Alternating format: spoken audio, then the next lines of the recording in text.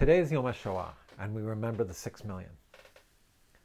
And amongst those 6 million, it's important that we remember the heroes.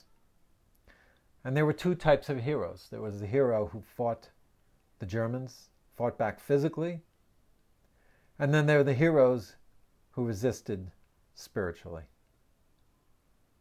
Amongst the heroes who fought back, one of the most powerful examples is Abba Kovner. Abba Kovner attempted to lead a rebellion in the Vilna Ghetto, attacking Germans, smuggling Jews out, smuggling arms in. And in a sense, he prefaced the Warsaw Ghetto, where there was a mass uprising. Abba Kovner's uprising did not happen on a mass level.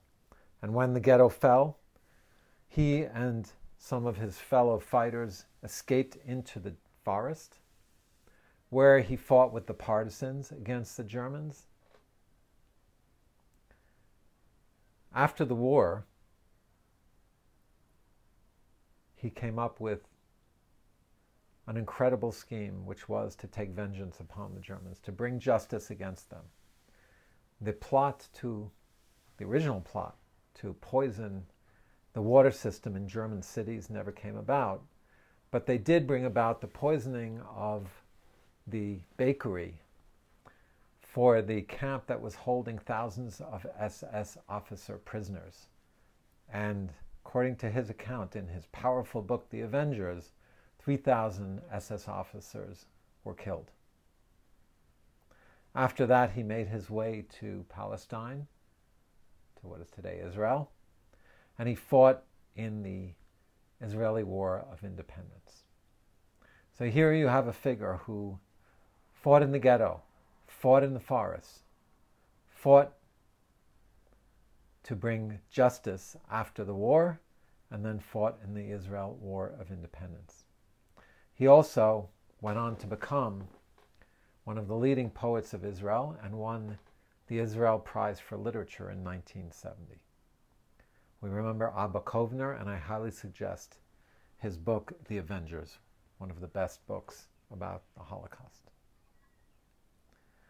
On the other side, we have the spiritual heroism. And here we turn to the Bluzher Rebbe, whose stories were written down by Yafa Eliach in Hasidic Tales of the Holocaust. And the Bluzher Rebbe tells a powerful story. He tells about how in the labor camp, there was a group of Jews who would wake up 20 minutes early to pray. Now you have to understand that the labor camps were back-breaking labor from sunrise to sundown, being marched kilometers to get there, living on meager rations. And after they would march back, after a long day of work, they would fall into their bunks exhausted, only to have to wake up the next morning. But this group did wake up. They woke up early and they prayed. And one morning, one of the people there approached the Bluzher Rebbe.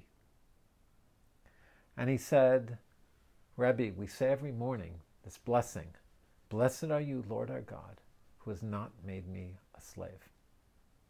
And he asked the Rebbe, should we be saying this blessing? We are slaves. What is the significance of saying it? So the Rebbe said, you know what? You have a very good point. Let me think about it. The next day, as they were gathering in the dark for services before dawn, before being marched out, the Rebbe approached him and he said, I thought about your question.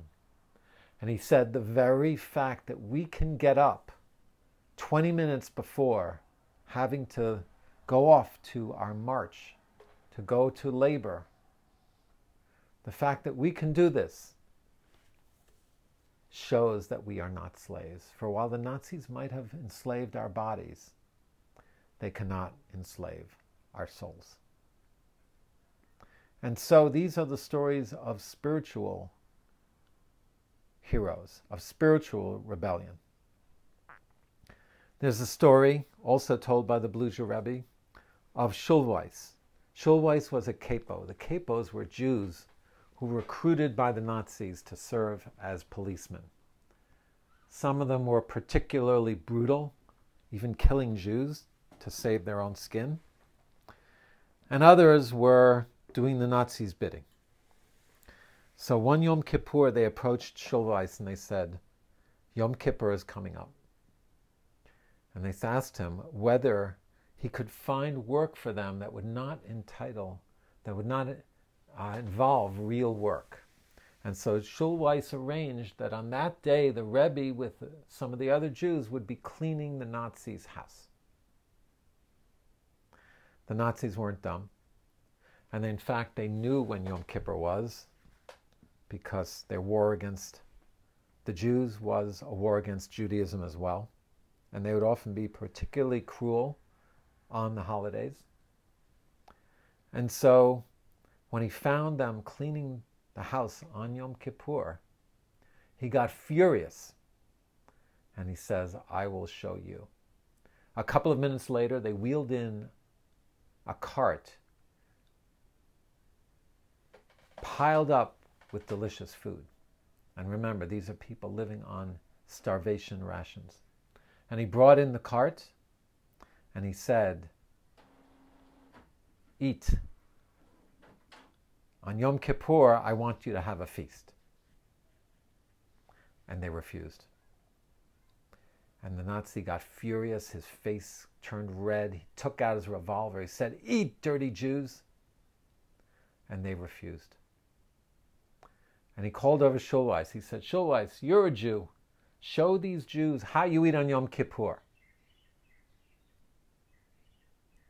Of course, expecting Schulweis to easily do his bidding, as he always did. And Schulweis said, no. The Nazi officer said, what do you mean no? You're not religious. You don't care. Eat.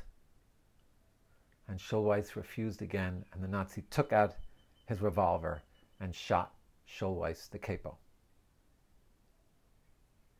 So the hated Schulweis, the Bluzher Rebbe said, went to become the holy Schulweis. In that moment of decision in his life, he became a hero. Now, there are stories where the non-Jews came to recognize and even respect the Jews' spiritual heroism. In the Goering factory, one day, the guards were not around, and the Jews remembered it was Simchat Torah. So they started singing the Simchat Torah song, Mi Pikel. And as they were singing and started to dance, the factory owner walked in. And he asked them, what do these words mean? Of course, the Jews were terrorized and thought, this is our end. We're done.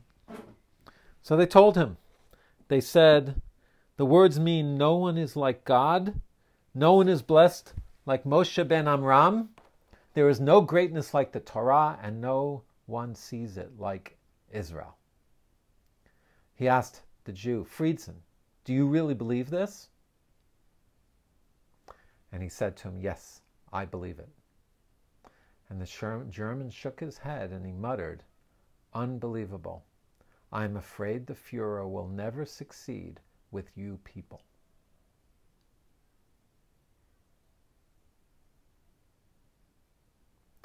Similar story of a Jew who made a promise not to miss a day in the camps of putting on tefillin.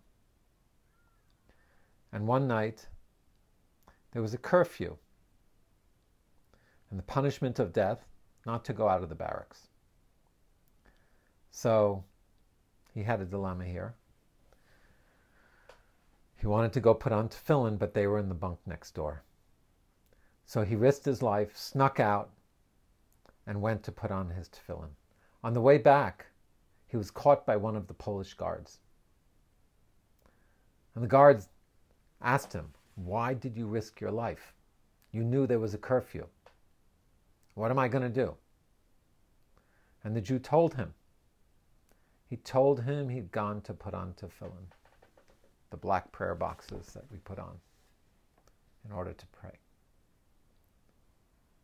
And he said, "Show me the marks on your arm." He showed him and proved that this was true. So the Pole brought him inside to the barracks, and he said to everyone, "All of you here who are gathered are lowly and despicable dogs. I would have never believed that there was one person left among you who would be willing to die for his faith. But I have found him, and from this day on, he is allowed to pray openly, and whoever dares stop him praying will be risking his life."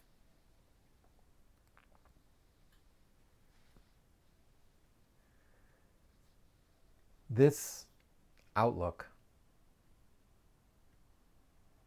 of spiritual heroism was summed up by the Klausenberger Rebbe, who also showed incredible heroism for himself, helping others in the camps. And he said, as a Nazi knocked him down and was beating him, the Nazi asked him, "Are you still the chosen people?" And he answered them, "As long as we are not the oppressors, not the torturers, we are the chosen people."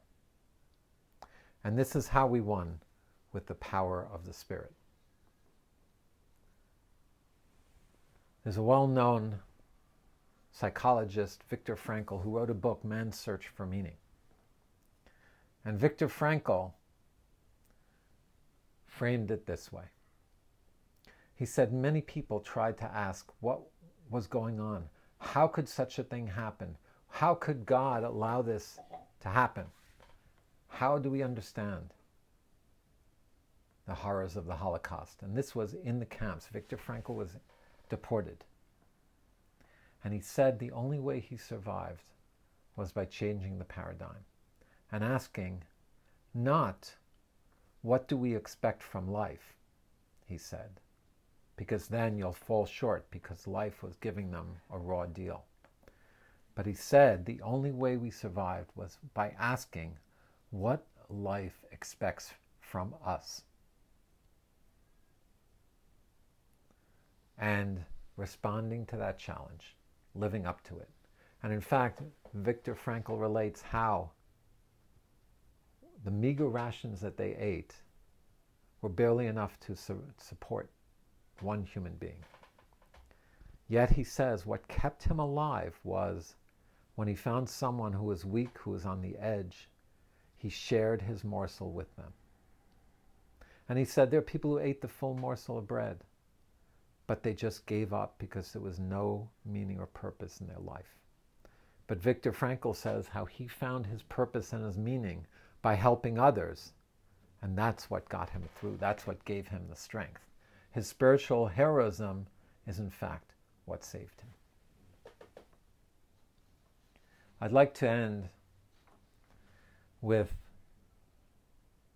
another chapter of spiritual heroism, which were the non-Jews who helped save Jews and put their lives in danger in the process. A very well-known one is Sukihari, the Japanese consul of Kovno, who wrote visas for Jews, up to 6,000. He held Jews helping him write out the documents, and he would sign them. When the Japanese told him to stop, he didn't listen.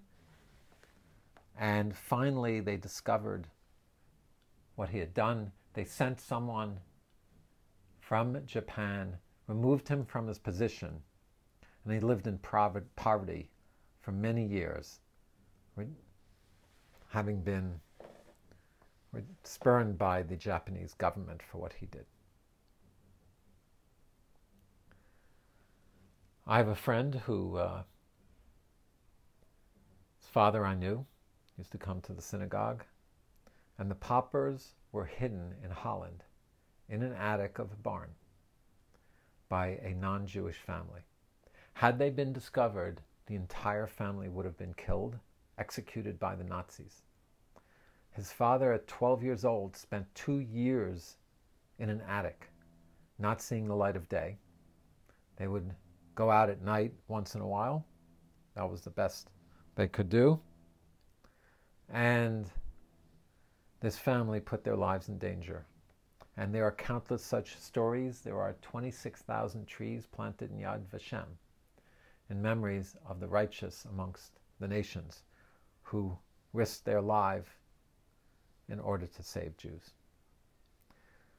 So I'd like to finish with the story that became famous in the movie Defiance of the Bielski brothers. The Bielski brothers, Tuvia and Zeus, had a disagreement. Tuvia started to find Jews hiding in the forest. His plan with his brothers was to join the resistance and fight against the Nazis. But when Tuvia found Jews who he could help, he couldn't walk away from them. And he gathered them together, helped them hide, helped them survive. Zeus felt that they had to follow their original plan, to fight the war, to take it to the Germans fighting with the Russian partisans. And so the brothers parted ways. And Tuvia wound up gathering up hundreds of Jews who he helped survive in the forest. And Zeus went off to fight with the Russian partisans. And in the end, when the Jews are fleeing because they heard the Nazis knew where their hiding place was, it was only with the intervention of Zeus and his physical power that was able to save the Jews. And so we see that both of these types of heroism, the physical resistance, the fighting back against the Nazis, even though they knew that they could never ultimately win, and the spiritual heroism, putting oneself in danger to help others, standing up against the Nazi cruelty, and affirming Jewish life even at the risk of death. These were also the heroes from the Holocaust that we must remember.